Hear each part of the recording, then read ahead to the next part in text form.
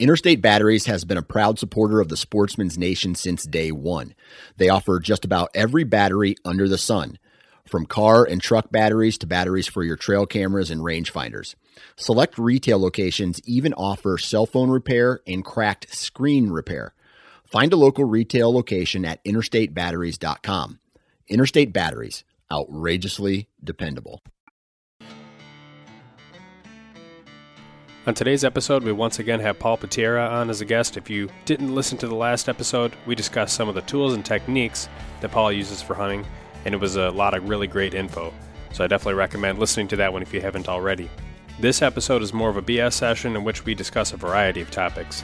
Discussion areas on this episode include tag strategies, broadheads and arrow setups, shot selection, tracking dogs, proficiency tests, staying warm in cold weather, saddle hunting platforms and some of the modifications that we've done to various ones, and tips for efficiency with both tree stands and saddles. Before we dive in, a quick message about Spartan Forge. The app is available on the Apple App Store and Google Play. A huge feature is the Intel tab, which allows hunters to view the upcoming detailed forecast in an area, including temperature, pressure, wind, and moon data, but also provides the proprietary deer movement prediction algorithm. Instead of stating just whether or not it's going to be a good or bad day to hunt, the app predicts the type of movement most likely based on the conditions, whether it's core area movement, transition area, or full range daylight activity, all based on GPS-collared deer studies. You can use that information then to help inform your hunt. The app also has a built-in journaling feature and a fully featured map, which you can use to e-scout and navigate in the field. Use the code DIY for a discount on a Spartan Forge membership. With that, let's dive into the episode. Recap so far, you shot 2 bucks already this year, or is it 2 or 3? Yeah, I got the two big ones in Jersey. And so now is your focus shifting back to like the late season stuff with like those areas that you have gravitated toward like the last couple of years where you got some of those beans, but then you got like the bigger mountainous type country pretty close by? Yeah, that's actually where I killed those bucks this year, over in that stuff in the mountains, but not so close to the beans, more up in the mountains. Remind me, if I remember from our discussion last year when we had this, like that late season podcast, was there was like a number of deer with one being like bigger than the rest that you were chasing late season. Were any of those deer, do you think, some of the deer that you shot this year, do you think those are totally separate animals? They were different. Okay. Yeah, it was the same. It's the same pattern, but it's just farther down. Okay. Down. It's like probably like 8 miles away from where I was hunting those deer last year. Gotcha. But it's the same thing. It's the mountain range with the deer coming down off the mountain, heading to the bean fields and the agriculture. And do you have then 2 tags left to fill in that state for like what you have available? Yeah, I got muzzle loader and I can fill a bow tag, but I think I'm going to focus on scouting up in Pennsylvania with my buddy for the next week or so, because he wants to check some spots. I figured I'll go with him and show him what I do. Nice. See if I can help him out a little bit, because he's on some pretty nice deer up there too. He just hadn't sealed the deal on him yet. So hopefully if he follows me around and sees how I'm doing it, he'll have some idea on how he's got to do it, because I just don't think he was aggressive enough last year or this year to get on the bucks he was on. He was on some really nice deer. I wish I had more time to travel. There's a handful of guys that I'd like to go and just like spend a day in the woods with. You're one of them. I like doing that a little bit, just getting a feel for what it's like, sort of a day in the life. I feel like that's the best education you can get a lot of times. Yeah, I'll tell you what, if you want to meet me in next year, more than welcome to. And we ran a ton of cameras this year. We had a lot of daylight bucks on cameras on scrapes that last week of October. So I think what I'm going to do is I'm going to go in there kind of before the Army shows up and starts hunting, before all the pressure gets in there. That way I might be able to get on a buck with a pattern. He might not be like cruising, like rut cruising, but I think he'll be more killable if he's coming out of a bedding area and dropping down into like scrapes and stuff like that, or hitting rub lines or something. Just like doing his thing, but not doesn't have any does to chase. Because once they lock on a doe, I think it's a pain in the butt. I agree. I think you hear that from a lot of guys too. And I know I definitely see that being the case in the places that I hunted this year for some of the deer I was after. It was like my window, like the easier window was like, I'd say October 20th through like November 1st. And then after that, it's like chaos. It's like you might see a buck. You need a lot of deer. Yeah. If we don't have a high deer population, it's hard because all those big bucks are going to just be on does every single day. Right. It's just a pain in the butt. Because how many days of the season do you think a big buck is actually looking for a doe in daylight? I mean, it probably doesn't have to, it's depending on what the ratio is. It doesn't have to be that many. Yeah, he might find one in a couple hours at night. I mean, when they want to find one, it's not going to be hard for them to find one. Yeah. They know where they're going. Like the way because they already spent all that preseason in October walking around and checking them, and running scrapes. They know exactly when those does are going in the heat. I really feel like that's what they know. It's like you see the younger deer that they're looking around because they don't really have an idea of what's going on yet. But those older bucks, I think they know exactly when that doe's coming in the heat. They can smell it. They can sense it in that scrape.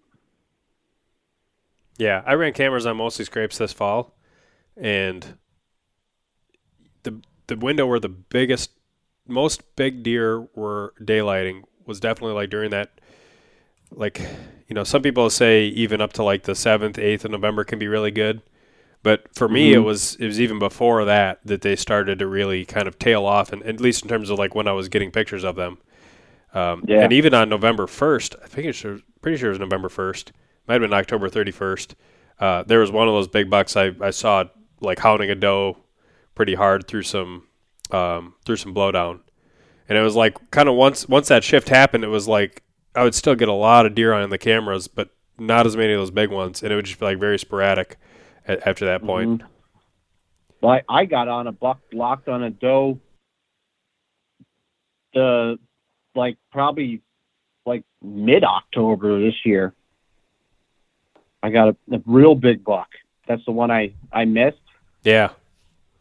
I missed that sucker twice in the same day. He was so locked on that doe, he wasn't going anywhere. I literally, my buddy called me up because I was at work, and he calls me up. It's like 8 o'clock in the morning. He's like, "There's a giant buck locked on a doe on the backside of this guy's field." He's like, "Right behind that is the public land." I'm like, "He's probably going in and out of that." I'm like, "Well, I know exactly where it is. I'm going to go see if I can't get in that party." Yeah.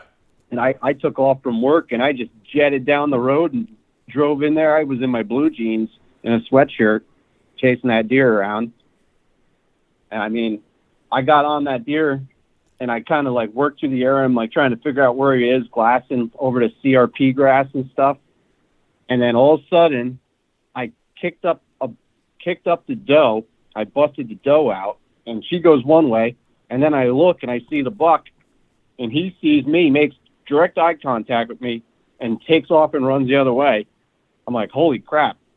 So I turned around, and I went right back up to my Jeep, and I got a set of rattling antlers out of my Jeep.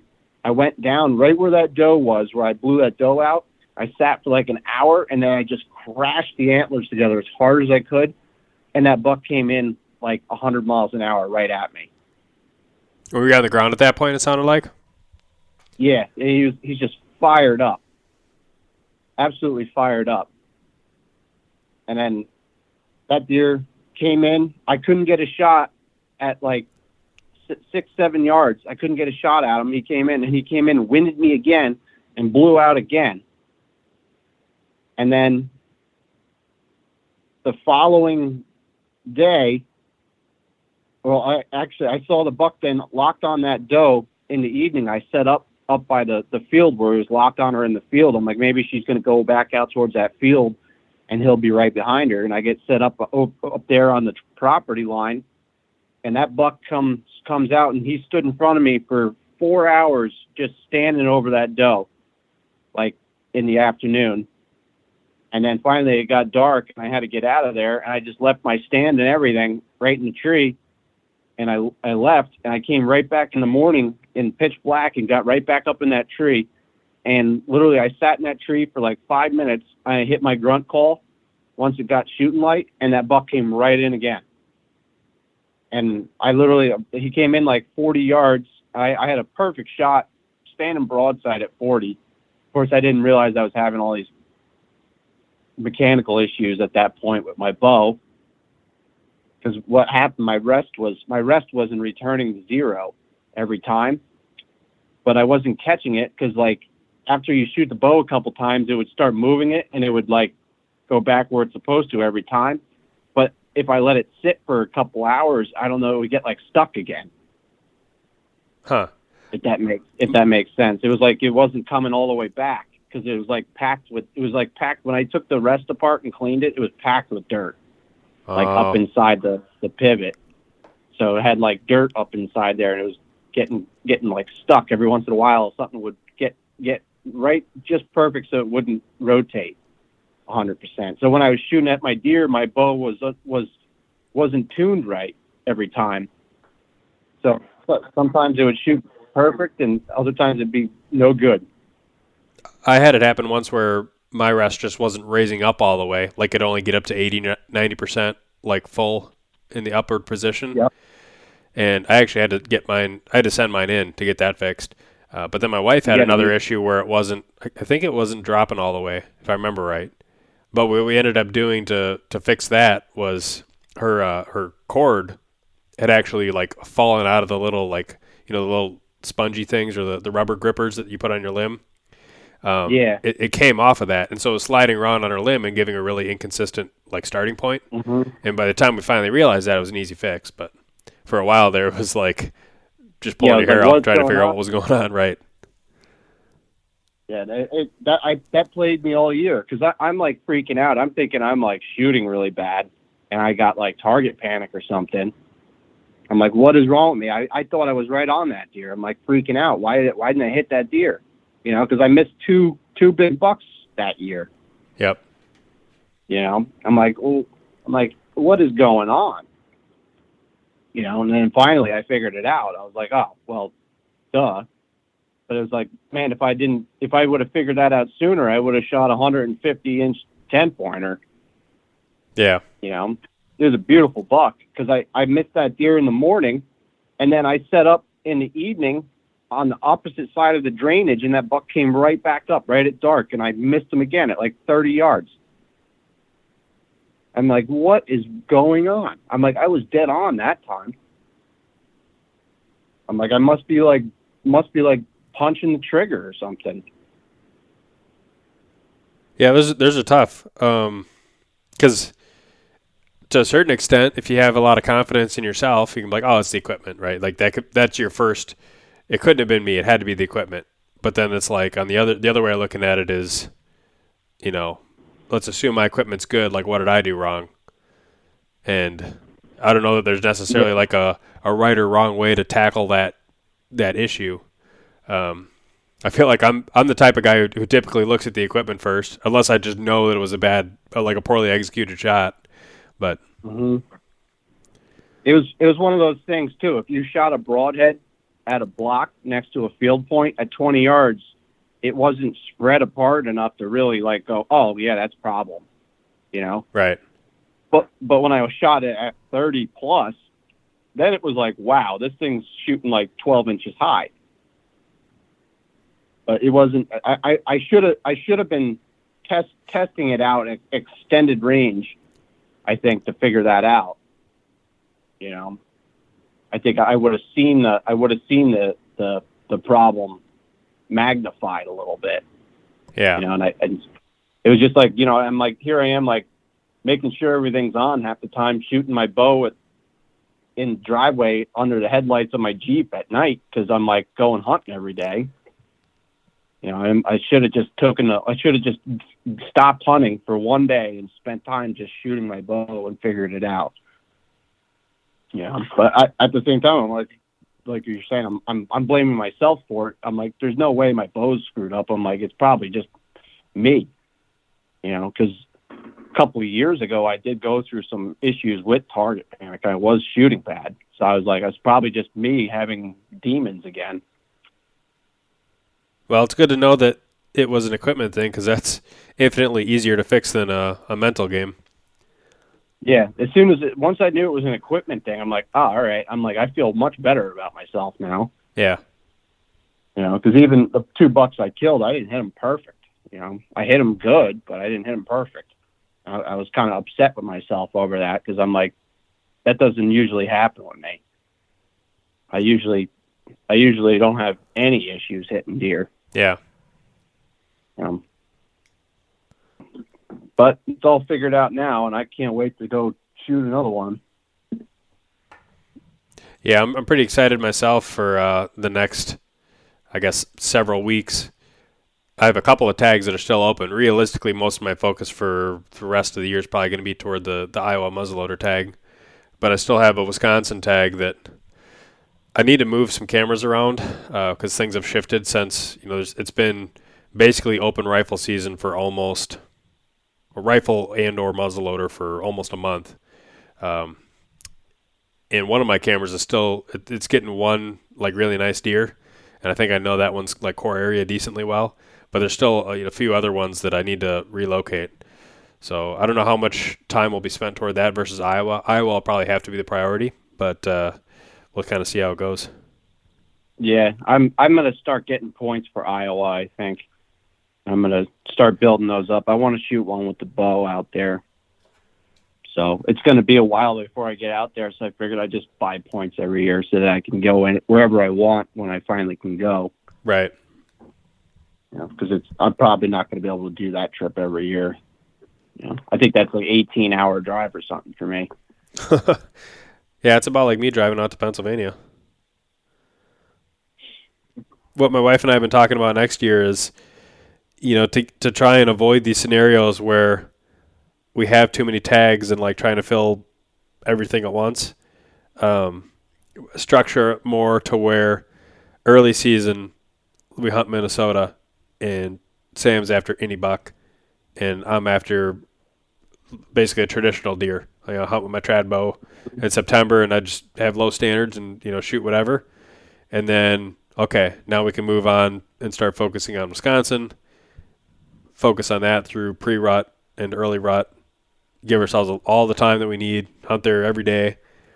And then if we both tag out there, then it's like, oh, now we got, could buy a North Dakota tag, go hunt late rut out there, could do like something else.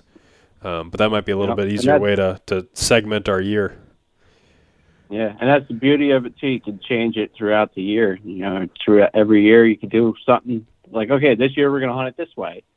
You can keep it different. Yep. Keep it fresh.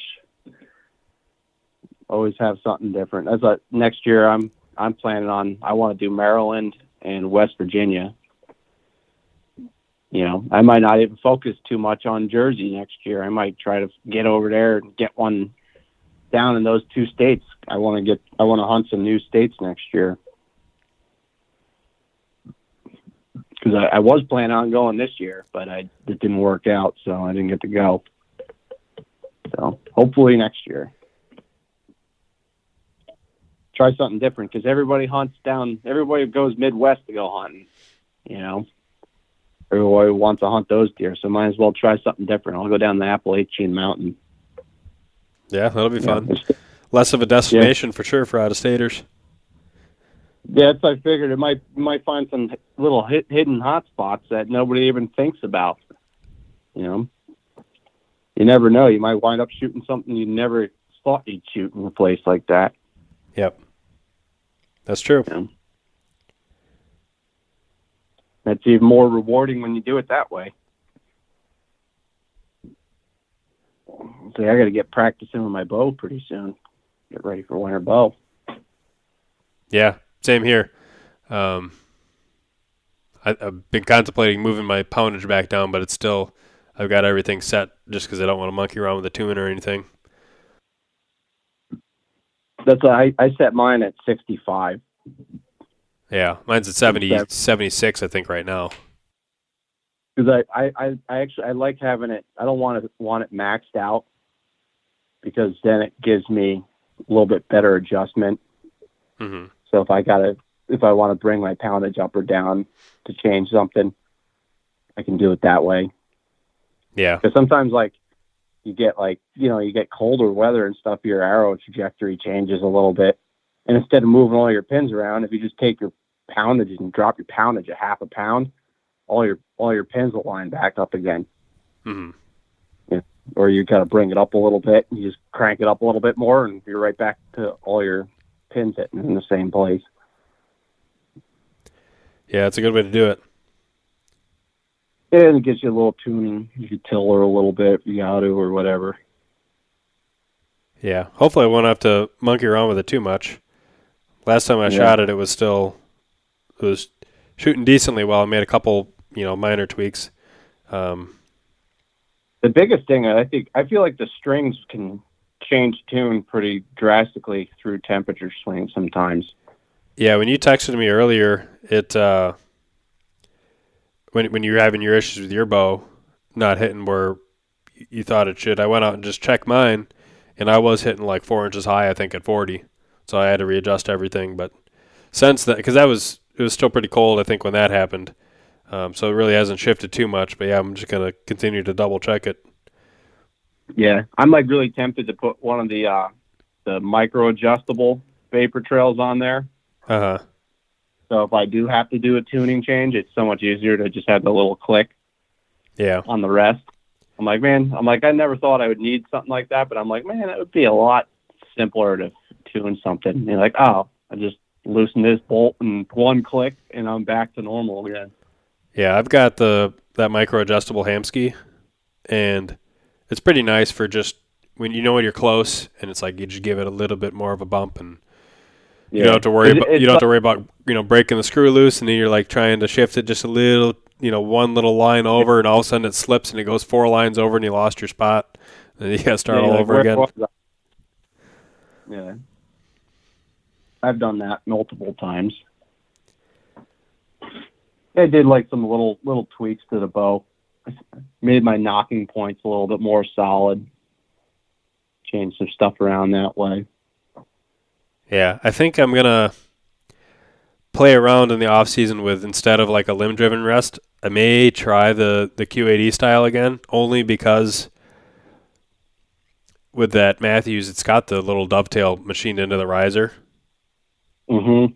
And so it's like, and sometimes when I take my quiver off my bow and I just, like, I'm sitting on a stool in like ferns or like a clear cut, and I want to just like lay the bow in my lap, then that cord is like getting bent. So it's kind of awkwardly, in the way. But then if I had a cable-driven rest, it'd be like, 4 ounces off the center of my bow, and it's not likely to change tune much. That cord isn't in the way. I don't know. I might play around with it. Yeah, I think Vapor Trail makes the dovetail for their mounts. Oh, they do? I'll have to look into that. I think they do. I'm pretty sure. I think you can. If Vapor Trail is one of those companies, if you call them and ask them, they might not have it listed, but they'd be like, "Oh yeah, we can machine that." Yeah, they're small enough; they do stuff like that still. So it never hurts to ask. They're pretty close to me. I think they're in like central Minnesota. Yeah, I thought they were. They used to be in Pennsylvania, I think. They were. Maybe they moved or something. They're nice. They always answer the phone when you call them. Yeah, the one guy, Ears or whatever his nickname is. I remember I had an email discussion with him when I was having issues in my rest, and he's like, "Well, it could be, this or that." And I was like, "Well, I'm kind of handy if you tell me what to look at. I might can try and fix it myself." And he's like, he thought about it a little bit. He's like, "Just send it in. What the heck?" And I sent the rest in, and like a week later, I got it back, and he's had like this list of, things that he had done to it. He's like, I, changed this out to something new, replaced this piece, had, a fresh strip of moleskin on the thing. It looked like a brand new rest. Yep. That's the way you do it right there. I'm like really, really happy with my arrows right now, at least. Yeah. I think that setup is going good now. Because the arrows are more of a pain in the butt than the stupid bow, I think. Figuring out what you want with that. Yeah, they can, especially in, compound bows are pretty good now. Like it's not like the compound bows that, 15, 20 years ago where things could really change, like the weather conditions and whatnot. They're pretty stable for the most part. Yeah. So then it comes down to, getting that arrow recipe just right. Yep. No, I think that 3-blade is the way to go after shooting several deer with different stuff. But definitely, I'm not going to go with the 175 grain like I was last year. That was an overkill. Way too much up front. I think my arrow was like 620 grains with that setup last year. It's the vented model, right? The 125 that you're going to be using? Yeah, the inch 1.25. Because I did notice a big difference in reaction on deer when you shot them with the 1.25 and 1.125. You don't think it's that much, but the whole difference is way bigger than you realize.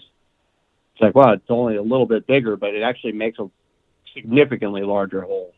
Yeah. I don't know if it's so blade angle or what. What do you mean by the reaction difference? Like they act like they're hit more? Yeah, they're just like, they don't want to go nowhere when you hit them. They're like, oh, like they don't like it. Like they just kind of give up. Yeah. It seems like just the bloodletting is like that much more. Yeah. Well, I shot one deer with that wide cut iron will. Mm-hmm. And it's kind of the same deal there, but once again, it's like you build up, because that's like a more of a asymmetrical blade design where you got one big blade and then the bleeder. So I feel like that design, you have a really big like plane on that one blade, you're that much more likely to have like tuning issues versus like a 3-blade or like one of those little 4 blades that where all the blades are the same. Then they're kind of more consistent. To where they're less likely to catch the wind, or you're torquing your bow a little bit. They're just more symmetrical around the shaft. Yeah, and I felt like when I dropped the 125 from the 175, it like took away a lot of my tuning issues. Yeah, it made it easier. It was like it was like that much weight up front was so critical on getting your bow tuned right, and like. That just means that if your bow comes out a tiny bit, it's a lot more critical. Yeah. So it's like, I feel like it's just a little safer to run it at less FOC. Yeah. Well, I'm probably going to sell my iron will wide cut solids just because I like the extra cut that you get with them. Because it's well over 2 inches of cut, I think, between the two blades. But it's like, there's been too many shots I've taken where if my shot execution wasn't perfect or a little bit of crosswind, you get that arrow wiggle a little bit, and it's like, it wouldn't do that with the normal sized one. Those like those little, I have those little bishop heads too for a while, which are very similar to the VPAs, but they were non-vented and they were pretty short. And I felt like those always flew pretty well. The heads that have always flown really well for me are like the little slick tricks, which is little 4 blades, but they got the vents in them, and the head overall is really compact. Those things have always flown really forgiving for me. Yeah, you don't even have to like tune your bow to make those shoots. Right. They just got a steeper blade angle is the only downside. Yeah. And it seems like on angled shots, I got a little bit more deflection with them. Like they kind of want to kick the arrow around. I've shot deer like with them, and like I swear I hit the rib on the one going in, and it like turned the arrow on an angle, and it came out like completely not where I expected. Interesting. And you just kind of How did that happen? I think it was just I was using the Grizz Tricks, which was like the larger cutting one. Yeah.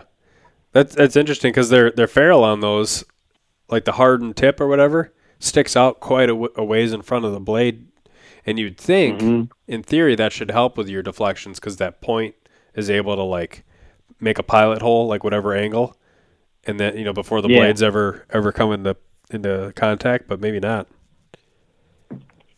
Yeah, it seems like anything with too much of a tip is kind of awkward sometimes, compared to like just like a clean through, like the VPA, where it's like almost like a chisel tip, but it's sharp, and it's just clean flow all the way.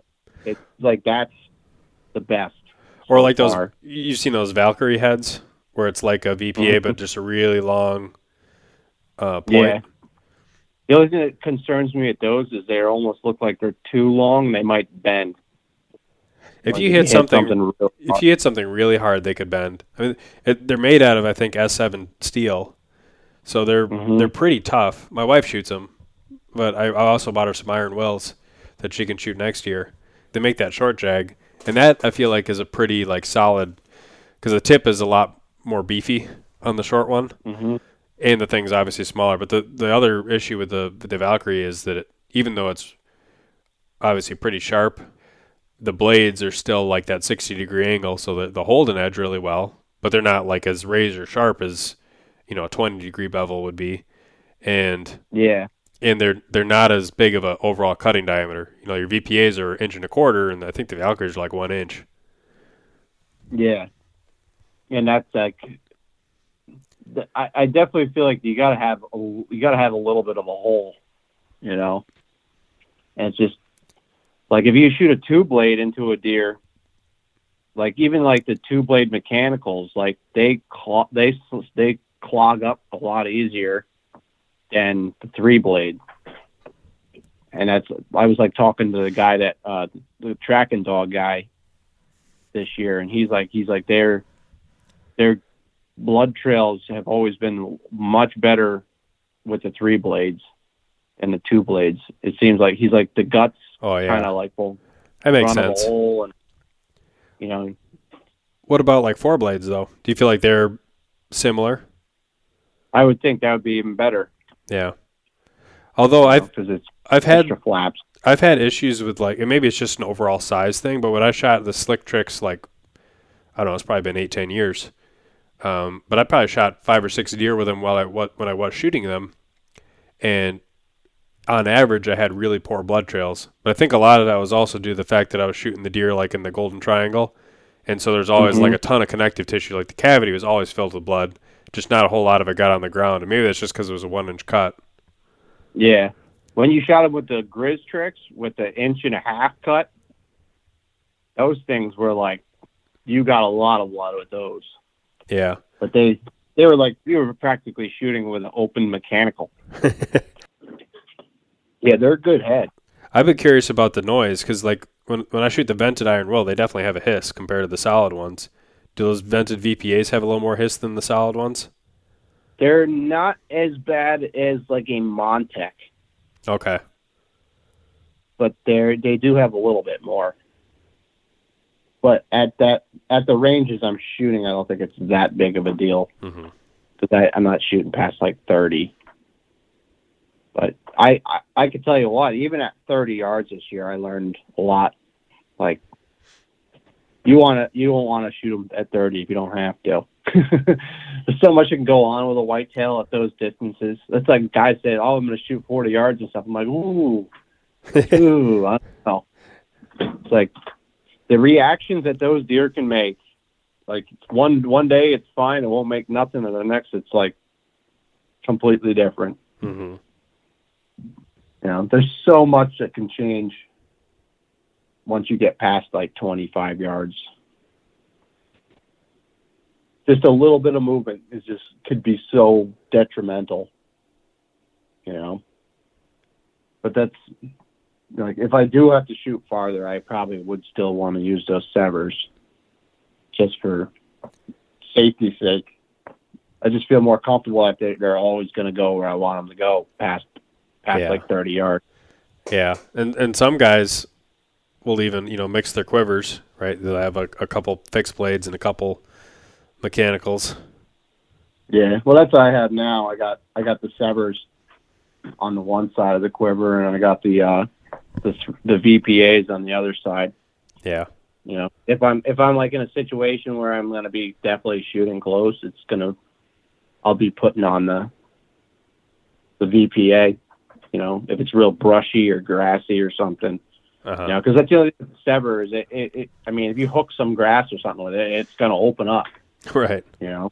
But it's also less likely to touch the grass because you only got, like a 5/8 inch profile. It's basically like if your broadhead is going to hit it, then your fletching certainly would hit it because your fletchings are a lot bigger than the broadhead at that point. Yeah, that's one thing. Like everybody's like, oh, like deflection with the heavier arrows and stuff. I'm like, I don't know. I mean, I was trying to. I put one through a buck I didn't hit so good the one year, and I was in cattails, and I mean, it didn't matter. It wasn't going where it wanted to go. Yeah. Yeah, guys are like, oh, I want to shoot a heavy, high FOC arrow because I can shoot through brush. It's like it doesn't work like that. No, yeah, it doesn't work that way. Even with a 12-gauge slug, it doesn't work that way.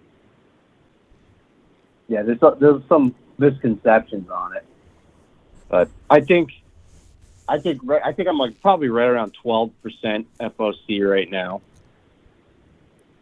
I think I'm right around 16 or 16, 17 ish. Like probably 16, I guess would be a safe estimate. It'd be higher if I didn't shoot lighted nocks, but I like the lighted nocks too much. And I'm only shooting a 3 fletch, but I'm using that fletching jig to give it a left helical, which has been doing pretty well. Yeah, I switched over to the left helical on my new batch of arrows, and I did notice it recovers a little. It starts spinning a lot quicker. Yep. Oh yeah, left helical. It's like a top right out of the bow, even with a big broadhead on. Yep. So that's what I'm running now, and I got a long arrow. My arrow's 29.5 inches long, so I got some length to my arrow. So I just can't. I cannot get FOC if I wanted it. That arrow's probably not all that long in the context of most guys, because a lot of guys will in the pro shop will cut their arrows like an inch longer, inch past the riser, so they might be have a 28 inch draw, but their arrows might be 30 inches. Yeah. Oh, I'm sitting like at my rest. Yeah, I'm the same way. I'm like over my hand. I think my arrows are like 27 3/4, a 29 inch draw. My wife's arrows are like 23.5 carbon to carbon or something like that. Woo. She's got 400 spine, and they're like at that length they're like 200 spine because they're so short and stiff. Crossbow ball. Yeah. I'm sitting there. I got my Apple arrow saw in front of me. I'm looking at the tape measure, and I'm like, whoo. Yeah, with her arrows, and she was shooting VAPs, so imagine a 400 spine VAP and how like small diameter that is and how short that is, and then she had those Valkyrie heads in the front. It was like you could just about like toss an arrow with your hand and have it go through the deer. They'd penetrate so fun. Easy. Yeah. Yeah, for the shafts, I went from the Renegade to the Rampage, which is their 1,000th tolerance, and I like those a lot better. They're I think they're like 11.25 an arrow or something, which isn't crazy. Mm-hmm. I think the pro shafts on the gold tips are like $14, $15 an arrow right now, aren't they? They might be. I feel like that's a pretty standard range, is like 10 to 15, with some of like the specialty shop arrows, like the Sirius being closer to 20. And then some of like the cheap stuff like Axis being, $7, $8 if you buy them in bulk. Yeah. And that's the thing, like I don't want to go too expensive on my arrows. Yeah, I kind of dialed that back down a little bit. The most expensive thing I'm shooting at my arrows right now is just the broadhead. But like the lighted nocks, I was using Fire Nock for a while, and now I've gone back to just the normal nocturnals, Blazer vanes, the shafts. Those Rip TKOs, if you buy the elites, they're like $15 an arrow. But if you buy the sport, the 6,000 tolerance ones, and then you just cut off the wobbly end, they're like $10 or $11. So they're not too bad. But then the little collars, they're pretty expensive. Just because I've gotten the hardened steel ones instead of just like the arrow shaft. But then That's why I like it. Yeah, but then for the your sleeves with carbon. I'd put the sleeves are hardened steel. Actually, no, they're titanium. But they have a lip, so it's unlike the arrow shaft, you're just sleeving the outside. It's kind of like you just slide it over and it stops because it's got that little lip over the end. So you got that, I guess, separating the broadhead from the actual carbon. So I could probably get by with saving some money there if I actually use the arrow shafts more often. And then I was using like the Iron Will hidden inserts, but I found that the brass hidden inserts, which are the same weight, 75 grains, like I got to hit something ridiculously hard in order to get either one of those to break. So it's like I might as well save. The brass ones cost like half as much. Yeah. Yeah, brass isn't bad. I actually, when I was running the gold tip arrows, I used the brass. Actually, on my trad bow, I still use it. The brass inserts. And I found the brass were much more durable than the aluminum because I was using the 100 grain brass and the 50 grain aluminums. Yeah. The aluminums would just kind of shear off sometimes. Well, the brass one's probably longer too, I'd imagine. Actually. So the brass was shorter, but it was like it would tend to bend before it just snapped. Sure. So it would stay together. So it might not be perfectly straight after you hit something really hard or something, but it seemed to stay up. But then that little tiny half-inch chunk of that aluminum arrow on those Black Eagles is making a big difference on the durability. It's so easy to do. I just do it on my arrow, so I just cut off little pieces. Do you hot melt them in place, or you just epoxy them on? I just put the epoxy on them, just glue them in. Yep. Or I just use the super glue for gluing in the insert, and I'll just use that sometimes. It seems to stay on. Yeah, I like using the hot melt because then I can index my broadheads a little bit easier. So I can have them so where they're all. I guess it doesn't matter as much as like a 3-blade, but with like an Iron Will style head that has the big main blade, I'm able to hot melt those things in and turn them so that they're all like at the exact same angle, relative to my riser, so that they all react the same. And then just verify that they're all hitting the same at distance. And they all fit. Yeah.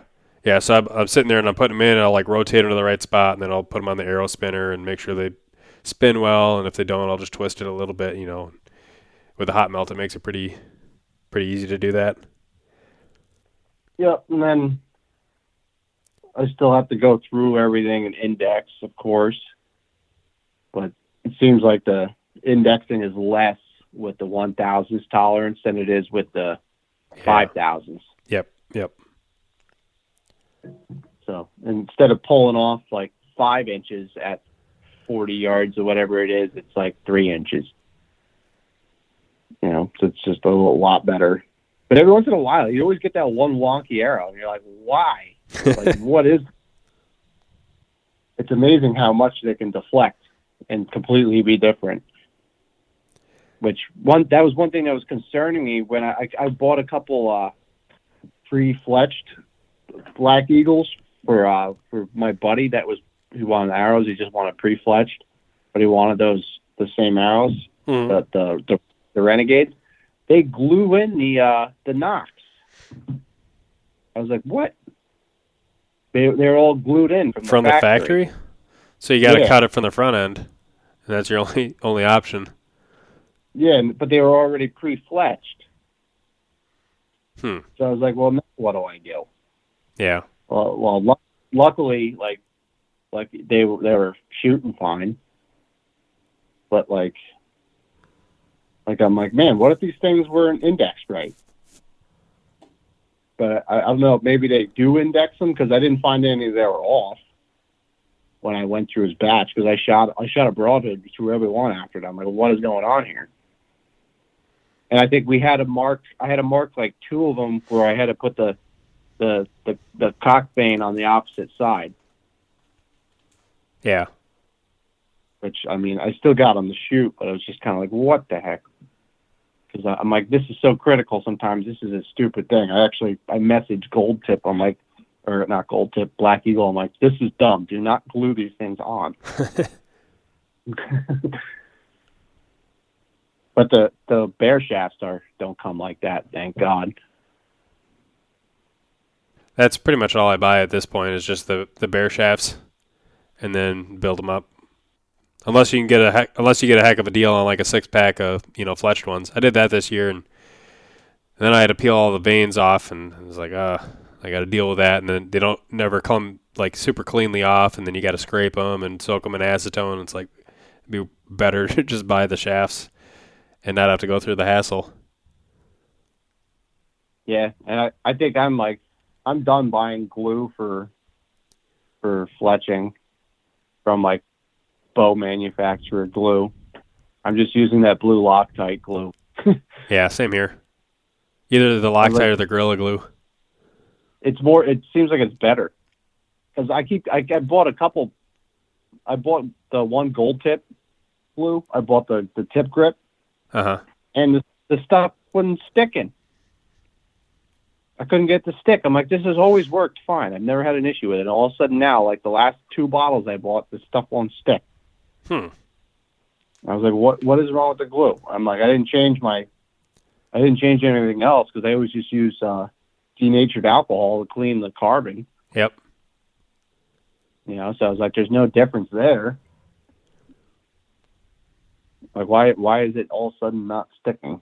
I'm like, this isn't good. Because I built a whole dozen arrows last year, and all my veins were peeling off. I was like, you gotta be kidding me. I'm all done building them. Also, like, come down like 2 days later, and the veins peel right off. I'm like, you gotta be kidding me. I changed over. I bought a different bottle of glue real fast, and I was like, it was fixed. I was like, what the heck? Yeah, because I'm running those long ones right now. I think they're, 4.5? Oh, yeah. Bronco veins. What are they? 4-inch. I'm running 4-inch Bronco veins, which are 12.5 grains each. So they got some weight to them. Yeah, no kidding. If you switched to Blazers, you'd cut half the weight off the back end of your arrow, and your FOC probably jumped to 14%. Yeah. I just like because I can see them so good. Yeah, especially with the helical. Yeah, you can find them. Although if you get that Arizona Easy Fletch jig, you can take a short vein and put so much helical on them that it's pretty much like looking at a solid profile from the back. Like the one vein almost overlaps the next one. Yeah, well, that's why I have the the Joe Jan. I had that because that's my left helical clamp is a Joe Jan because I use that for my feathers when I'm doing my trad bow stuff, and that's the left helical with it's got the six port thing. Yep. So I could build a ton of arrows really fast with that. But their clamps are very twisted. Yeah, I'll have to check that one out. I just ordered one of the Easy Fletch ones, but I haven't taken it out of the box yet. Yeah. The only issue with the Joe Jan is they're so twisted, they're almost hard to make them stick right. It's really hard to get it aligned. Yeah. You feel like you put a vein on it and it wants to like peel off halfway down. It doesn't want to get the suction right. So they're a little finicky to get used to it. So you like the first couple arrows you do with it, you're like, what? This is bad, and you get like a gap. Mm-hmm. It never stops square. So one thing I've been thinking about trying is, and I've always used white vanes, just like all white. But I've been thinking about it, and it's like white stuff. And granted, I don't really hunt with my quiver on my bow too much, but like when you're moving your bow, like having white vanes there, especially if you're on the ground, like that stands out more than if you had like a more neutral color. Yeah, well, that's why deer have a white tail. Yeah, exactly. and I was listening to what's his name, Bobby Worthington did a podcast with the Southern Ground guys. I don't know if you listened to that one or not. The more recent one he did. And he was talking about how like he hates wearing like light colored stuff, and he'll even wear like dark brown or black gloves because his hands are moving, and he feels like the darker colors are less likely to get picked up. Yep. And I was like, I wonder if switching to a more medium toned vane, whether it was like an orange or something like that, might not be a bad option. Because I'm using lighted Nox, so it's not like finding my arrows usually that hard. That's actually why I'm using the red. Oh, red. Yeah, red. That's not a bad idea. Yeah. Because red will stand out to our eye, but not to a deer's eye. It'll just look like indistinguishable from like tan or brown. Yeah. If I have an arrow laying on the ground, I usually can find the red pretty quickly. Yeah. And I mean, you could make the argument that like, oh, it's harder to see red blood on a red vane, but it's like on most arrows that you pick up, you're looking and you're seeing the blood on the arrow shaft itself as much as the veins, and you can always just wipe it off on your finger and be able to tell there's blood on the vane. Yeah, you could still tell it's covered in blood. Yep. Yeah. And I don't know if a deer can see it too, but especially if you got the veins with the strong helical to where you can see it from the back, then obviously like from the front, like you can see the same. I don't know if deer can pick up on that visual aspect of the arrow coming at them, or if it's all just sound based that makes them jump the string, but it can't hurt. Yeah. Well, their eyes are incredibly good at picking up movement, so they might be able to physically see that arrow coming. You never know. Yeah. Yep. It's a good question. Maybe they're like pulling the Matrix, watching that arrow coming in. Well, you see some guys who comment on like videos or whatnot, and they're convinced that the deer can see the arrow coming, and that's what makes them jump the string. It's like, I don't know. I feel like the sound is a pretty big factor there, but especially when you see guys shoot ultra long range, like you got to take a shot at a deer at like 80 yards or something. They almost never react to the sound of the bow, but they always like drop when the arrow is like, just about getting there. And it's almost like they react like way less at longer ranges than they do at shorter ranges. Mm-hmm. So it's like you would think if they're seeing the arrow coming, they would react much quicker. But I guess an arrow vane at 80 yards is like almost indistinguishably small. Yeah, that arrow is so to sleep at that point.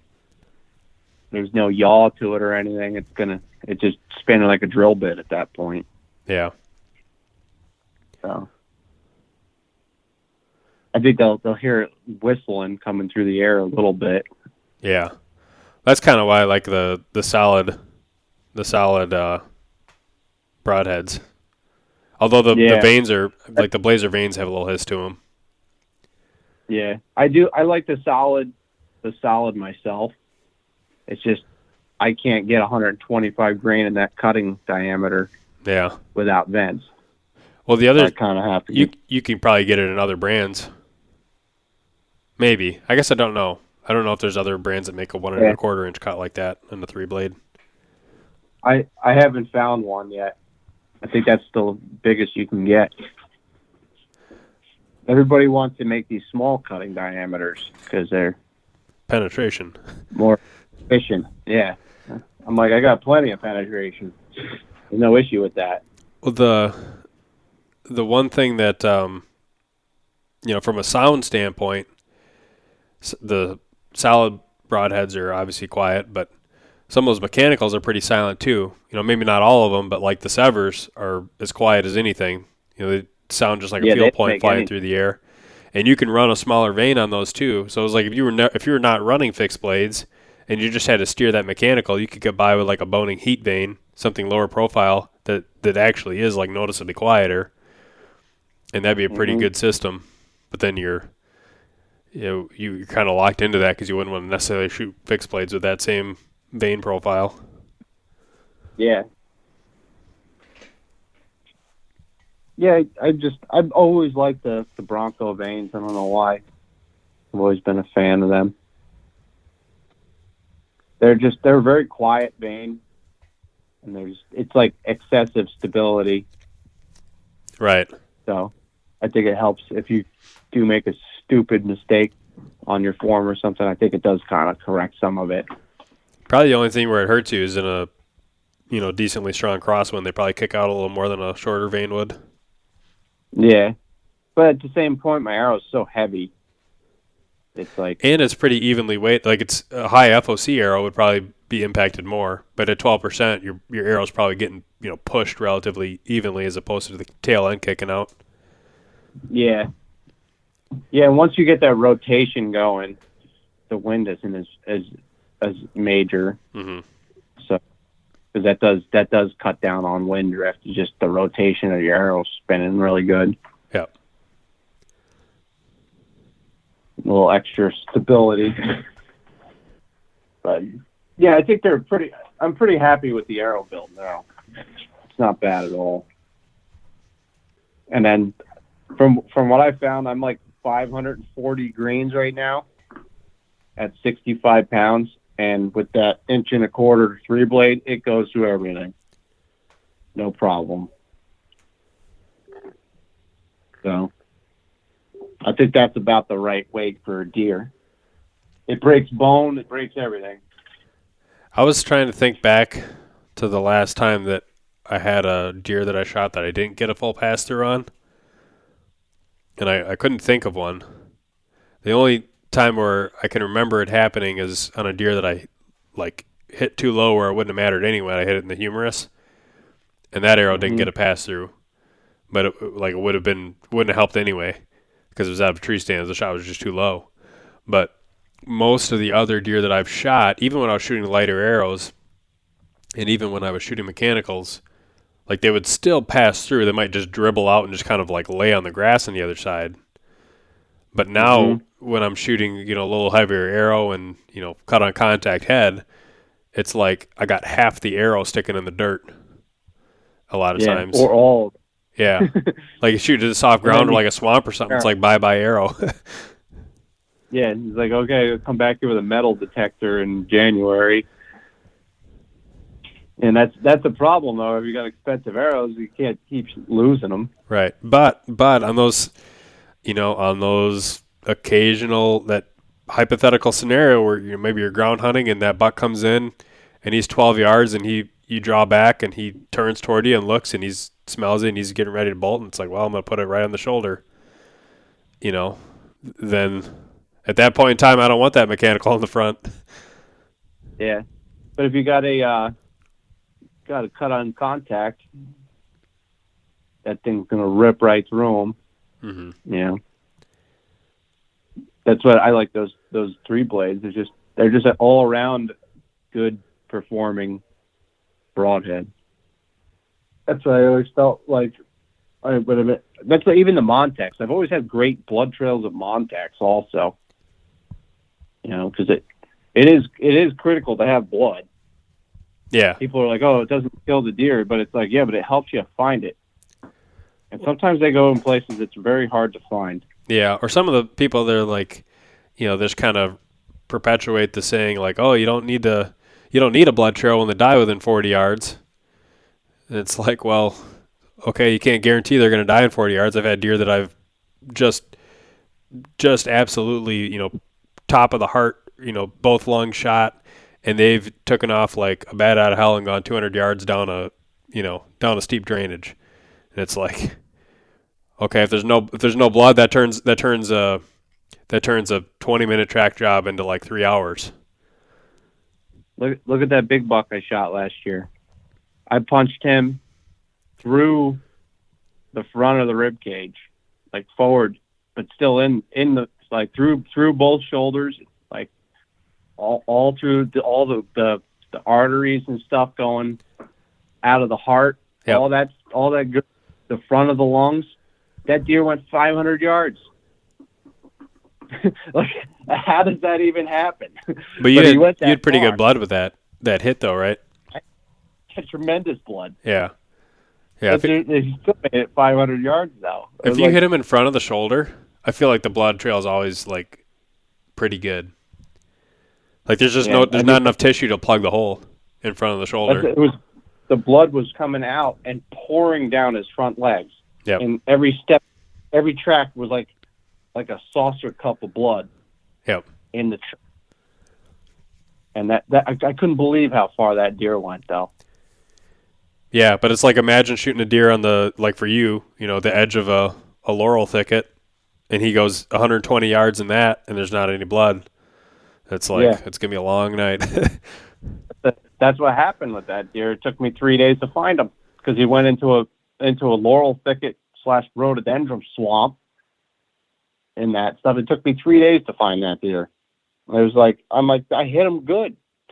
I just couldn't find him,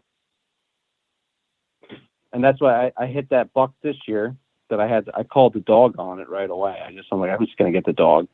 I'm not even going to mess around with this because it took me so long to find that deer. I didn't get any good meat out of it. Right. Yeah, I'm the same way now. If I get a gut shot on a deer, it's like, that's not obviously the preference, but if I get it, I'm calling the dog right away. I'm not even going to attempt to track it if I know that that's what the hit was.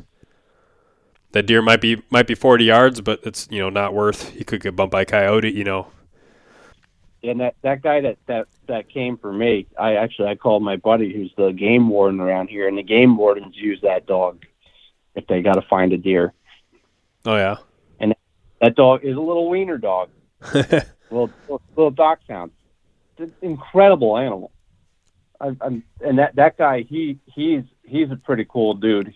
He tracks so many deer every year. It's ridiculous because in New Jersey, there's a ton of freaking deer getting shot. He's tracking 2 or 3 deer a day sometimes. Yeah, in the places where I'm at, Minnesota and Wisconsin, they got Facebook pages where they have like, I guess like all the guys' numbers, like all the trackers in the region, and they're like listed there. So if people need a blood dog, they can like pull up that list on the Facebook page and just dial whoever's like the closest guy to them. And if he's, busy taking tracks or whatnot, they can just go down the list. But yeah, during like November, they're pretty much working nonstop. Yeah, it's cool to see he has his Facebook page and he has all the recoveries and stuff. It's cool to see how many deer he's finding. Yep. Like, it's also kind of saddening to see how many people wound stuff. It's like, oh my God. Right. The amount of deer that get shot every year that I'm like, man, that is bad. I'm like, that doesn't look good. But I guess that's part of it. But it's like, man, seems like a lot. Yeah, it'd be interesting to know like what the counter number is. It's like we can only see the number of times the dog gets called, but we don't know what the number is of guys who just drilled their deer and had a good shot. Yeah, I'm always interested in that. Because that tells you a lot about setups and stuff like that too. Yeah. Well, Shane Simpson he's got 2 dogs now. He's got Callie, who's been, the hound who's been working for the last several years, and then he got a new one, and he's like, even if you get a perfect shot and you don't see that deer go down, he's like, just give me a call and I'll come bring the new one out and like do a training track basically. Mm-hmm. So I was going to call him last night when I shot that doe, and I was like, well, the deer only ran like 20 yards. So it wouldn't be much of a track, so it's like we'll find a different one for a trainer. Yeah. This guy's all into it. I think he's the one that does the testing make sure the dogs are qualified. Oh, nice. Whatever. Yeah, so he does a lot of it. Yeah, I'm not sure if it seems like some areas, some places, some states, like I don't think there's like a certification that I've seen that you can get, but from my observations, there are some guys who basically do it like full time, like it's their thing. Like in the fall, they maybe do a little bit of hunting themselves, but then they're primarily, their enjoyment is coming out of like helping find other people's deer with their dog, and they put a lot into it. But then you have like other people who, it seems like they get on like, they still get listed on those repositories where people can call, but it's like maybe they have a dog that's like not even really a blood tracking breed, and they haven't really been trained very well for it, but they maybe have taken them on like 1 or 2 tracks, and maybe it's like a puppy or something, but they'll still they'll put their name in because they want to help. And then I know a couple of guys this year that's like they call the dog, and they just get the impression that like the dog, they didn't have confidence that the dog was even on like the track. And so it's like, hopefully you get the guy who, is really into it, and the dog is really into it, and a lot of experience and a lot of tracks. Yeah, and that's what this guy I'm using is now. I'm like, I'm not going to use anybody else. Like, his dogs are like, they're nuts. They're nut jobs. They do some crazy recoveries. The buck I had the dog come in for went 3/4 of a mile. And that dog had no problem figuring it out. And that buck bedded like 5 or 6 times, and every time it went to bed, it would J hook into its back track and then bed and stuff. It was doing all sorts of stuff to like instinctually throw off a predator. Yeah, that's and pretty finally, cool. that dog, it was crazy to watch that dog like go, and like even the handler is like, no, don't go that way. He's like yelling at the dog, and he's like, all right, fine. And he lets the dog go that way, and the dog, sure enough, it's like, yep, it's over here, buddy. And it's like, but crazy little dog. And those wiener dogs are just, they got some skills. They're nuts, but they're small, so you can hold on to them. But they're just all 100 miles an hour. I was like, I've never seen because my mom had them growing up, but they were like pets, so it's like you never realize how intense those dogs could be. But it was really cool watching those things work, and they're very intelligent, very good at figuring stuff out, and they fit through everything. So what he has like that super slick cordage, like what was like Zing It kind of cordage. Yep. You know what I mean? And he's got like super slick stuff like that, and he's got this like 30-foot lead of orange Zing It, and it's tied on the dog, and that dog just goes, and you got that cord, and you just basically chase the cord around, because otherwise the dog gets so tangled up, because it's a little tiny wiener dog. So I mean, he's just bobbing and weaving and going through bushes, and like you couldn't follow him. So you just kind of have to like drop the cord and jump around the bush and pick it back up. Very good dog. I think in New Jersey they have to like pass a test every year too. They have to go through testing. I think I was talking to the guy a little bit on it. I think that's what he said. He's part of the United Blood Trackers, but the dog has to pass a certain qualification in order to even track in New Jersey. I think that's how it works. Huh. That could be. I'm pretty sure out here there's not a requirement to, like, any dog could track, but there might be like, a set of tests that you would need to go through to get like certified by the, United Blood Trackers. Maybe that's kind of what maybe that's the difference. Maybe if you call somebody on that list, you're getting a dog who's vetted. Yeah, if they're on the United Blood Trackers, I think they have to pass a certain qualification. I think that's what it is. But his dogs they all came from Germany. He imported his blood tracking dogs. And they're like, because in Europe you can't even go hunting in Europe without a licensed blood tracker. Huh. You can't, like in Germany, if you want to go hunting, you have to have a blood tracking dog on hand to even have a hunting license. Interesting.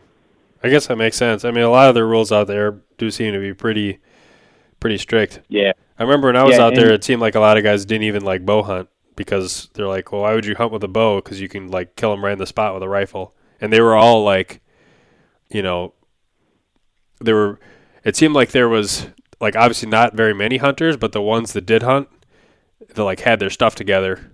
And it was like if they're taking a shot, it's like guaranteed dead. Like they're aiming they're aiming in the spot where that animal's going to drop right on the site.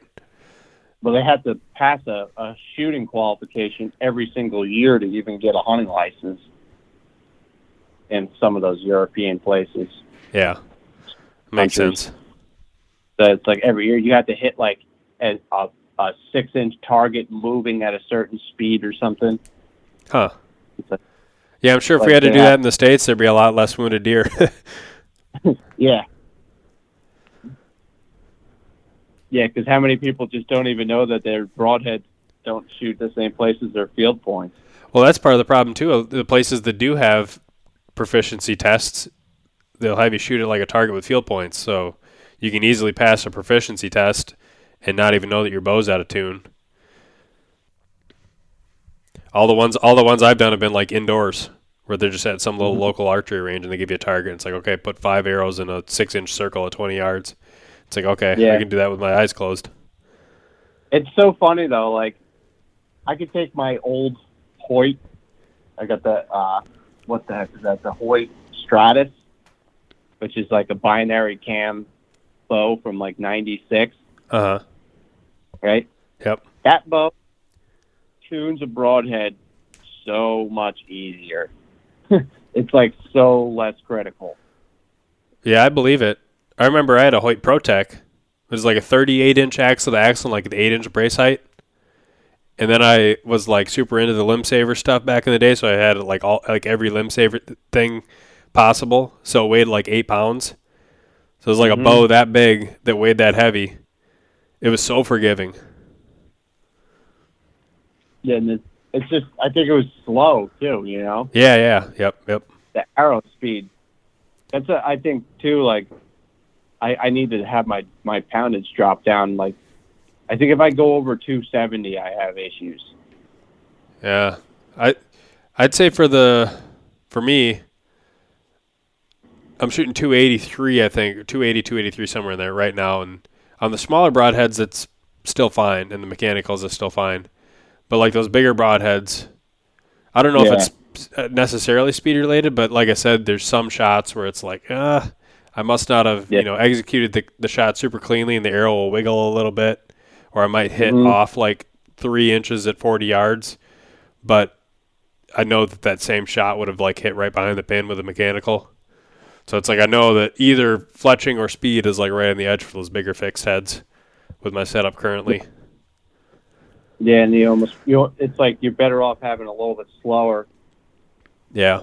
But one thing I was thinking about too is when you drop the poundage, you're kind of changing a lot. Like you're changing your speed, right? But you're potentially changing your tiller if you don't back your limb bolts out exactly the same top and bottom. But then also like your holding weight's changing. And I was like, I wonder if because like Matthews, you got the switch weights, so you just instead of backing your bolts out, you have the option to put in different mods, and the different mods come in different like let off percentages. So it's like if I'm shooting the 75-pound mods with 85% let off right now, then maybe instead of backing my limb bolts out, I just switch to like 65-pound mods at like 75% let off, and then it's easier to get the bow back to full draw. But then once I'm there, I have the same familiar holding weight that I've had the rest of the season. Yeah, and that's I run my Bowtech, or not my Bowtech, my Elite, because I have the adjustable let off on that and stuff, and I actually run it on the lighter Instead of 90, I run it on the other one. And reason I do that is I'm more in the back wall. Mm-hmm. It kind of forces you to hold the bow back. Yep. Because if you kind of creep up on the bow, you can shoot high. And that happens very easily shooting on an angle. You can creep, so I like to have it so I'm yanking that thing tight. Because if you take and creep up on your bow and throw a tune, if you creep up with a field point, you could shoot 4 inches high at 20 yards. So imagine what that does with a fixed blade broadhead. Right. Yep. Yeah. That's kind of why, I think they want you to run max draw a lot of times. It's because your cable tension, you get that stretch. You can do that with the stretch. Yeah, and I'm sure that makes a difference too when you got whether you got limb stops or you got a cable stop bow or just overall system. I bet some of them are probably less susceptible to creep than others. But yeah, that's why I like the limb stops, because I can, you pull it back, when you're there. The other thing too is, if you got the higher or the lower let off and it's forcing you to pull it, actively engage, because otherwise it'll pull you off the back wall. I feel like that just helps with my alignment better. Whereas if I'm shooting a super high let off bow, sometimes I'll get a little, relaxed on the back wall, and then my elbow's not fully in line with the arrow anymore, and that'll cause my shot to go off. Yeah. Yeah, and that's why I'm completely gone from the index. I'm not even touching that thing no more, and I'm just shooting that hex release. Mm-hmm. Because I used that for a while, then I went back to the index. I'm like, I'm gonna just keep shooting the hinge. I shoot that much better because it's not it's like an index release that operates as a hinge. Because it doesn't have the thumb portion on it, and it has a wrist strap. Scott makes it. So you actually it rotates to fire just like every other hinge? Yep. Yeah, it rotates like a regular Scott Longhorn. Yep. Hinge. It has the same mechanical action as a Scott Longhorn, except it has a wrist strap on it and no thumb. It just has the 2 finger parts. So you basically you hold it like index, but instead of having this hair crisp trigger like an index, you have to physically work around through the moon to engage it. And what I do, I have it ran really short, so it doesn't travel very far at all, but it still makes me have to follow through a back tension every time I shoot. Yeah. It kind of puts my head in the game of accuracy. And I found when I shoot that, because I use it for shooting target too. And I found I can shoot way better groups with that. Yeah, that makes sense. But in return, it makes me shoot a fixed blade broadhead much better. It makes me really consistently break my releases. Yeah. And it kind of it puts you back into focusing on your shot cycle. You right. Can't just go straight into autopilot when you're shooting at a deer. You have to physically think about Yep. breaking. Yeah, I started the season off with the index, and I feel like I shoot the index pretty well generally, as long as I'm doing my part. But the thing I continually would do, and it always bugged me a little bit, is when, I'd wear the release going into the woods and I'd hang my stuff, and invariably I'd always nick the release against some metal thing as I'm setting up, whether it was a climbing stick or binoculars or whatever it was. And I just hated constantly doing that, to where I started taking the thing off and put it in my pocket, and then I'd put it back on, and it's like, well, if I'm going through all this work, why not just go back to the thumb release? So that's what I did. And I got a new hinge too, so I'm shooting blank bale shots in my garage every few days with the hinge, and then everything's sighted in for the thumb release, and I execute them similarly. Mm-hmm. But I always had I use the Corget guide jacket. Uh-huh. which is got that really like elasticy cuff on it. Yep. On the sleeves and stuff. So what I do is I always take my release on my wrist and I stuff it down in there and then pull my sleeve over it. So it's contained in there when I'm climbing. Yep. And then I can fiddle with that. But if I'm using my jacket with the tighter sleeves, which is more like the puppy jacket sleeve, then I have to take it off and stuff it in my pocket when I'm climbing a tree. Yeah. But tell you what, I've been using the Woodbury again, and I like that jacket much better. Have you tried the Solitude for comparison? Yeah, I was. That's what I was wearing last year. I was using that, and they're both of them are windproof, but the Woodbury is definitely noticeably warmer in the wind than the Solitude. And the sleeves on the Woodbury had that slippery like nylon inside the sleeve instead of like that I don't know what that is, like fake fleece crap or whatever they use. Yeah. And that slipperiness inside the sleeve is so much nicer for not being bound up when you're wearing layers and stuff. Oh yeah, for sure. Way less restriction. I'm like, why do they not have that in the new jacket? I'm like, it's so much better. And then that it's almost like spandex on the Woodbury, the outer material, and I'm like, that is so much quieter when it's really cold out. That material.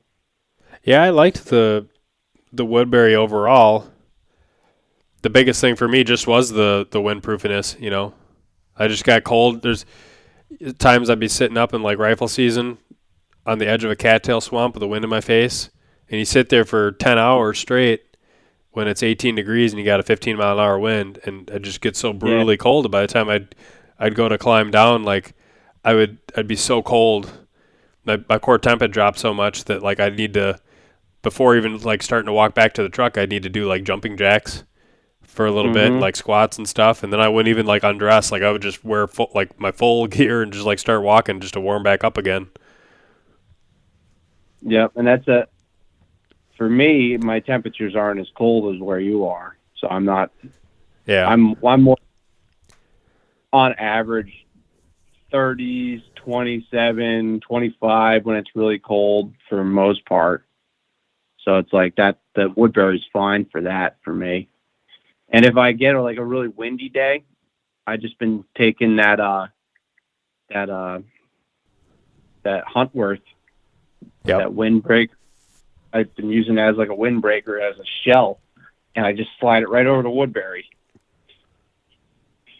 And that's really been working nice because it actually has like the collar on the Huntworth is a little tighter than the collar, so and it goes up higher than the Woodbury. So if I take the hood off on the Woodbury, I could pull that windbreaker over the top, and it kind of like sits up over it, and it like makes like a tight gasket around my neck where the collar zips up, and it's just large enough that it fits right over the outside of the Woodbury without any binding.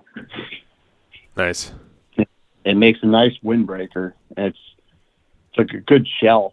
Yeah, I've been doing that kind of this year with my. I'm actually gonna sell my Huntworth one just because I got too much stuff in my closet. But a similar one that has less insulation is like the wind brace jacket from ScentLock. I've been using that this year in kind of a similar type fashion, where you could throw something on underneath and then just put that as like a shell jacket over the top to cut the wind, and it has been doing pretty good job for that. But there's not really any insulation to it. It's just like a brushed fleece exterior and a brushed fleece interior, and it's got like a polyurethane laminate sandwiched in between. But it's got enough space in it where you can layer underneath and it doesn't bind up too bad. But I do agree. I like the little I like that slippery, surface finish on the inside, where it's like a sleeping bag kind of, Yeah. Yeah, all jackets should have that. It just come with it. I don't know why they don't, because like you said, they got the little like that grabby, like fleecy, finish, and it's like why? It's like that's why I like the puppy jacket over the everything too. I enjoy the puffy jacket because it's just slippery, you know. Yeah. The incinerator from Sitka is a really good, like, all around. Like, it's ultra expensive, but it's got that nice slippery finish. It's like a sleeping bag on the inside, and then you got that Gore-Tex laminate, and then a brushed polyester on the outside. It doesn't bind up at all when you draw back, but it's probably not. It's not as quiet. It's not as quiet as like a Woodbury. It's not even drawing back, but if you got to wear it when you're climbing the tree, it's so much easier to climb the tree with the slippery sleeves. You just have more mobility. Yep, and with your knees too and your hips. You know, you're lifting your knee up, and then if you got your pants are binding, then you can't lift your leg as easy. Yeah, and you're just like, oh, you don't even want to like climb the tree because you're like, you don't feel like extra crap. So like, this is gonna be a pain in the butt. Especially if you use like 3-step aiders to get up in your tree, and you're like, why did I do this? Next year I'm buying more sticks. Yeah. I was thinking about trying that Kuhnhartz ambush saddle platform. I was looking at that. I'm like, man, that's really slick. Like, that is nice. I make my own, and mine works great. But I'm like, man, that is really nice looking. I used to have I had the original version of back when it was Lone Wolf, the Assassin platform. Yeah, I had one. I actually still have one. I think I sold one of them, but I still have one. I had two, or my dad and I both had one. But now I just use the Predators because I can pretty much get any of those I want. Mhm. Yeah, and they got the larger one. I was looking at that. My buddy bought one. Yeah. Yeah, I mean, the XL is really just an upsized version of the standard, and the standard weighs like 3 pounds, and the XL weighs 4. But they're both designed so that, because like if you remember on the Lone Wolf Assassin, the original one, it was so tall where like the leveling bolt was that you couldn't really like carry it without a backpack because that leveling bolt piece would like dig into your back. So I think they fixed that with the ambush, but like but it's flat. But then like the XL Predator is the same way, where it's just flat, and then you got just like the tapered thickness. I like to do it that way with this. I just run the sticks right on the platform and just wear that in instead of having like a backpack to put everything in. Yeah. Well, they make a pouch for it too, where it's just like a Cordura pouch that has a whole bunch of MOLLE webbing on the back. And you just drop the platform, and then you can, use the MOLLE to attach your sticks or whatever else you want to on the back of the pack. Yeah. The only other thing too is you run in with that knee brace. I don't have the knee brace on them. Yeah. And I'm like, oh man, it's so hard to not have that once you have it. Well, you know what I found is a good alternative to that, that I've been playing around with it quite a bit this year. Because there'd be times where you get those just awkward trees, and it's like, man, I need better knee protection than just the knee pads, or it's a small trunk tree, and your knees slide off the edge. And I had built a little knee pad, like a knee bar that I could strap to the tree.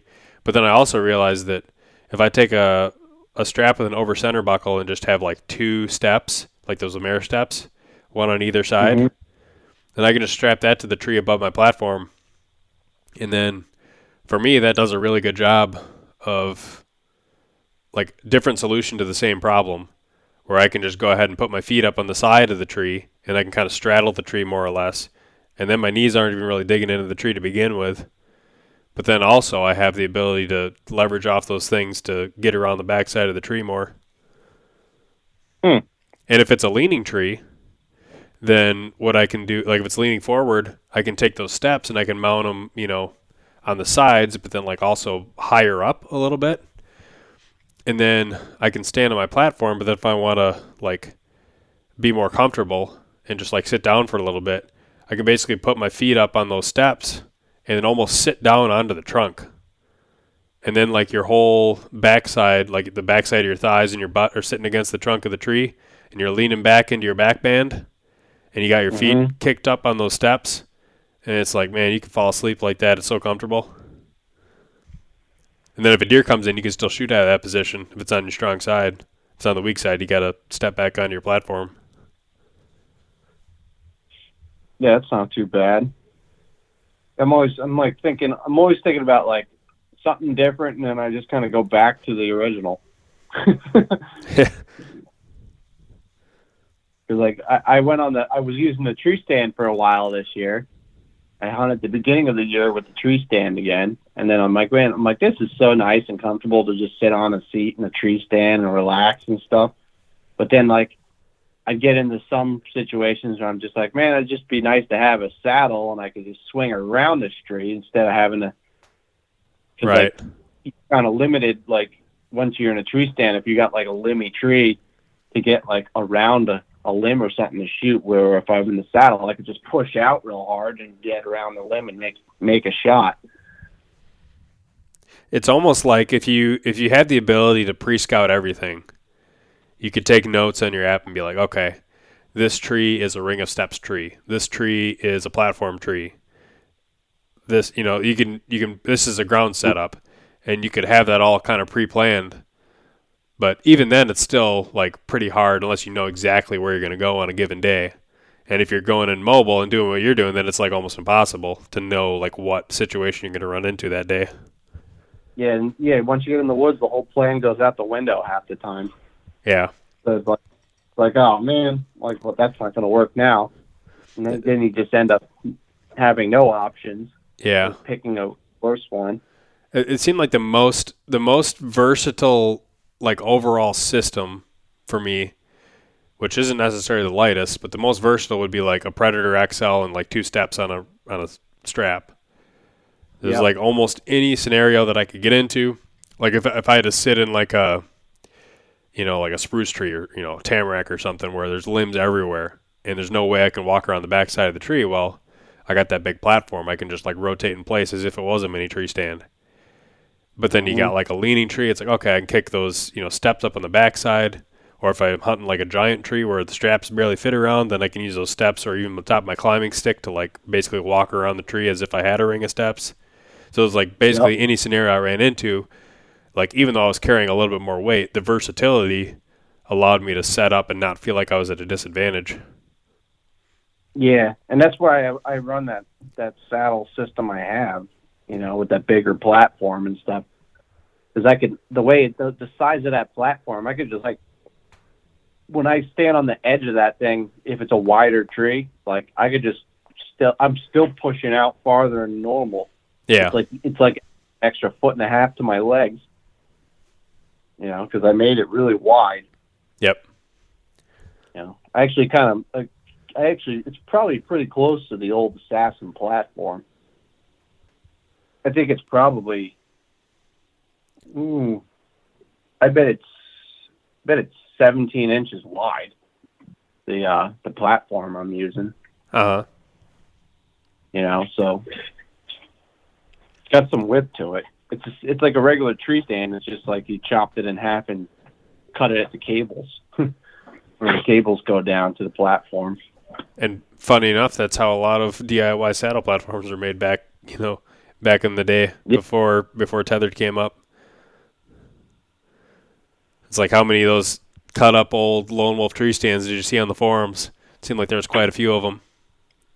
Yeah, which is kind of a shame. Those things are the best ones out there. I'd do one before I'd cut up one of those.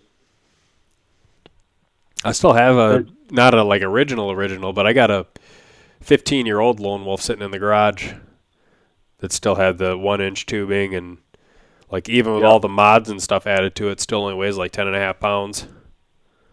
Yeah, that's the one I have is 9 1/4 with the strap. The only issue it has is that the V brackets on the platform, they were narrower back then. So unless you added a second strap, if you had a hard bark tree, they were more prone to kick out. Whereas I feel like they widened out that V bracket a little bit more in the newer models.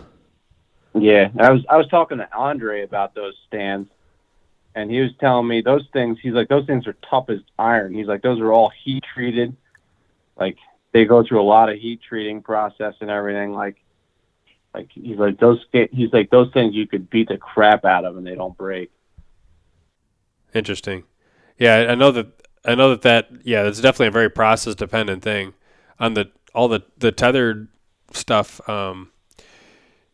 the aluminum and like the heat treating is all done to where like it's based off the same premise, right? Like you don't want your cast to be super brittle, so you have to pick the best balance of, you know, your alloy that's going to give you the strength, but also like a little bit of ductility so that you can absorb, Yeah. you know, without, you know, give a little bit without just catastrophically snapping. And those things pretty consistently have always broken, I think, in like the 1,200 pound range when they just load up the end of them, I think. But I'll drop my platform out. Like if I'm done with a hunt, I'll just drop the platform out of the tree and just let it hit the ground, and I'll just pack it up and put it away. Like I never have any issues with durability with them. Yeah. You don't have rocks like Pennsylvania, though. Well, that's a good point. I think you had some issues if you threw them on the rocks in Pennsylvania every night. Plus, the deer would hear you for about 8 miles. Yeah, a lot of times sometimes I'll wrap the platform up and I'll put it back on the hook and, you know, I'll climb down. But a lot of times if I toss it down, I'll either, if I'm trying to be quiet, I'll see like a sapling that's nearby and just kind of like toss it into the sapling. And then it like kind of hangs up in the branches and then flips out and lands on the ground nice and soft. Or like throw it in grass. Tell you what I started doing too. Instead of running my my ropes and stuff on my saddle on the bag, I took that all off. Yep. And now I have a detachable bag for my ropes. So when I'm walking, I wear the saddle in when I'm walking, but I put the ropes in my backpack that's strapped onto the platform. So I have my gear in there, and then I have it in a little fanny pack stuffed inside my backpack. So when I get to climb to the tree, I'll put my fanny pack on with my ropes instead of having it attached to my saddle. I found that was just like way more comfortable for walking in than having the bag. Are you still using bigger ropes? Yeah, like, still using the same ones. So that's, yeah, if you could switch to like 8mm ropes, then that becomes a lot less of an issue. Yeah, because I had those heavy aluminum hooks with my gear hooks on them. Yeah. I started using I made a DIY lineman's rope out of 6mm TRC, I think it is, from Sterling, I want to say. And then I just use like the smaller carabiners to still have an adequate weight rating. And just by downsizing that, you know, I'm using the 8mm tether from Tethered with the rope man and a smaller carabiner. And it's a big difference. I mean, it's a big difference in bulk, but also there's a difference in weight. And like if you're carrying it in your backpack, the difference in weight is like probably not even enough that you would notice. But when it's weight that's just like on your hips like that, you'll notice cutting half that weight out. Yeah. But when I did that too, I found I just didn't have it as much, like, because I was getting like my pack and my platform were kind of pushing against my saddle. Yep. It was like kind of hiking it down on me and stuff. Yeah. Yep. It'll pull it down, and then you need suspenders to keep the saddle up. Yep. Yeah. So I just when I took all that crap off and just made it smooth on the back again, it was like now it's just wearing a tree diaper and it doesn't bother me. Yeah, that's a good point. There's a lot of people that, you know, wear all their stuff on their saddle, and, you know, people that keep the saddle clean and carry the stuff in. And I think there's good arguments to be made for both, but there's no doubt about it. If you got just a bare saddle with not a whole lot hanging off of it, you forget that it's on because it's just like an extension of your body. Yeah, and I kind of just liked it better that way because I'm walking really far sometimes. Yeah. You know, I'm walking a lot too. I'm not. Plus, if you're wearing bibs over the top of your saddle and you got pass-through pockets, then there's no like restrictions. Like it just slides on nice and easy over the top. Otherwise, if you got full pouches, they kind of get in the way. Or like that IWAM. I did a video on if you could use an IWAM with a saddle, and and you can, but like when you're putting it on, if you got pouches full of stuff, they kind of hang up a little bit and it takes you a little bit longer to get the suit over top of those pouches. If you're not wearing pouches, it's not an issue. Yeah, that's what those stupid puffy pants. They're the best invention ever. You put those on over the top. You put those on over the top of the saddle. Yeah. Yep. Yeah. Yeah. And now without the back, it's even better. Yep. Yeah, because if you don't have pouches there, because if you have the pouches, then it's like, okay, do I try and like stretch the pants over top of the pouches, which doesn't work that well, or do you like slide them up underneath? But if you don't have pouches there, it's not an issue. I actually tried going pouch free a little bit or at the early part of the season because I was using the Eberhard saddle, and like John doesn't wear pouches on his saddles. Like he just wears the saddle all by itself, and then he'll have his, just like you have been doing, he'll carry in his accessories in a pack. And I tried that a little bit, but like I was so used to just being able to reach down and grab that stuff. Yeah, you were forgetting it. Yeah, like it just, well, I wouldn't forget the stuff, but it was just like, I had like this mental hurdle because I was so used to doing it one way. I'm sure if I stick with it, like you stick with anything long enough, you get used to it. So. Yeah, that's it. Like when I went back to the tree stand, it took me like a good week and a half to get it back in my head to have a different system. Yep. But I was using that rock climbing harness, and that was definitely an improvement in that. But it's just, I think the saddle's better for me. Yeah. I'm more comfortable in the saddle if I have to get in a tree without extra like limbs or anything. I feel like you almost get like, from being in the saddle and having that security with that rope for so long, you almost get like vertigo standing in the tree stand. Yeah. You're like, oh man, I could just fall right out of this thing. Yeah, it's funny, I've talked to people that said the same thing. And I haven't had a stand for a while, but I definitely had that feeling when I'd go back and forth between the two, to where when I was hunting out of a stand again, I would have that safety harness hiked up so high on the tree to where like if I was sitting down it was almost tight, because then if I leaned a little bit, like I could feel the tension there, and that gave me more comfort.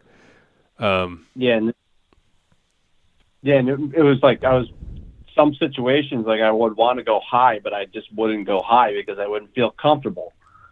Right. I'm like, yeah, this is probably dumb. So I'm like, I'm going to get back in the saddle. And then I killed my bucks. I killed the one buck this year. I killed him at 21 feet.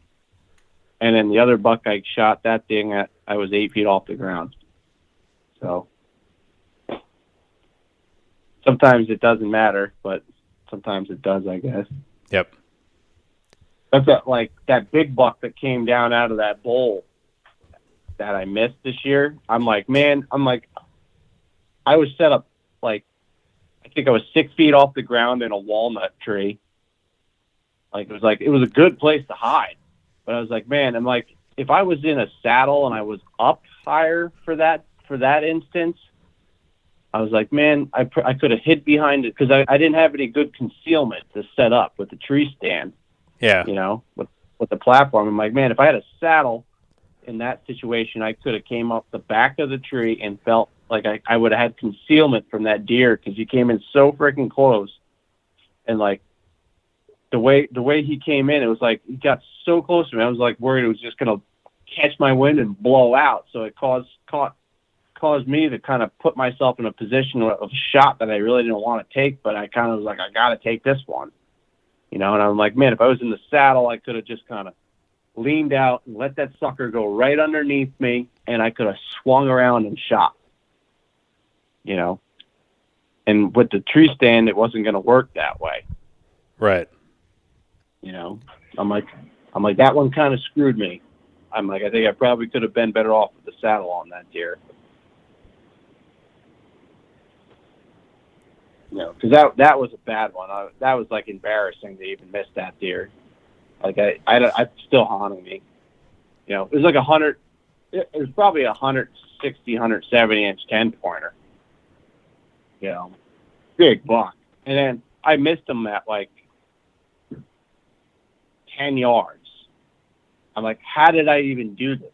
I'm like, I don't even understand how I missed this deer. Like, it was incredibly stupid that I missed him. That one might have not been a mechanical issue. Because at that range, I don't think it would have been mechanically possible to be off far enough. I think I just straight up blew it. You know, it was like monster buck. It would have been the biggest buck I ever killed. But I'm going to try to get him this winter because I just found out that nobody shot him. There you go. So, because I was praying he was going to make it through this week, because this week was gun season, you know. And I didn't hear of anybody getting them. I called up the game warden even, because like he usually knows everything because he lives right down the road from where the deer is. I'm like, did anybody shoot that big giant 10-pointer over there? He's like, not that I know of. I'm like, well, if you don't know of it, I don't think it's dead. Because that deer somebody would have said something about that deer. So if he's still there, I'm going to put in some effort to try to shoot him. That'll do it for this episode. As always, make sure to follow the Sportsman's Nation on Facebook, Instagram, and YouTube. Leave us a review on iTunes. And if you're looking for additional content, subscribe to DIY Sportsman. And with that, thanks for listening.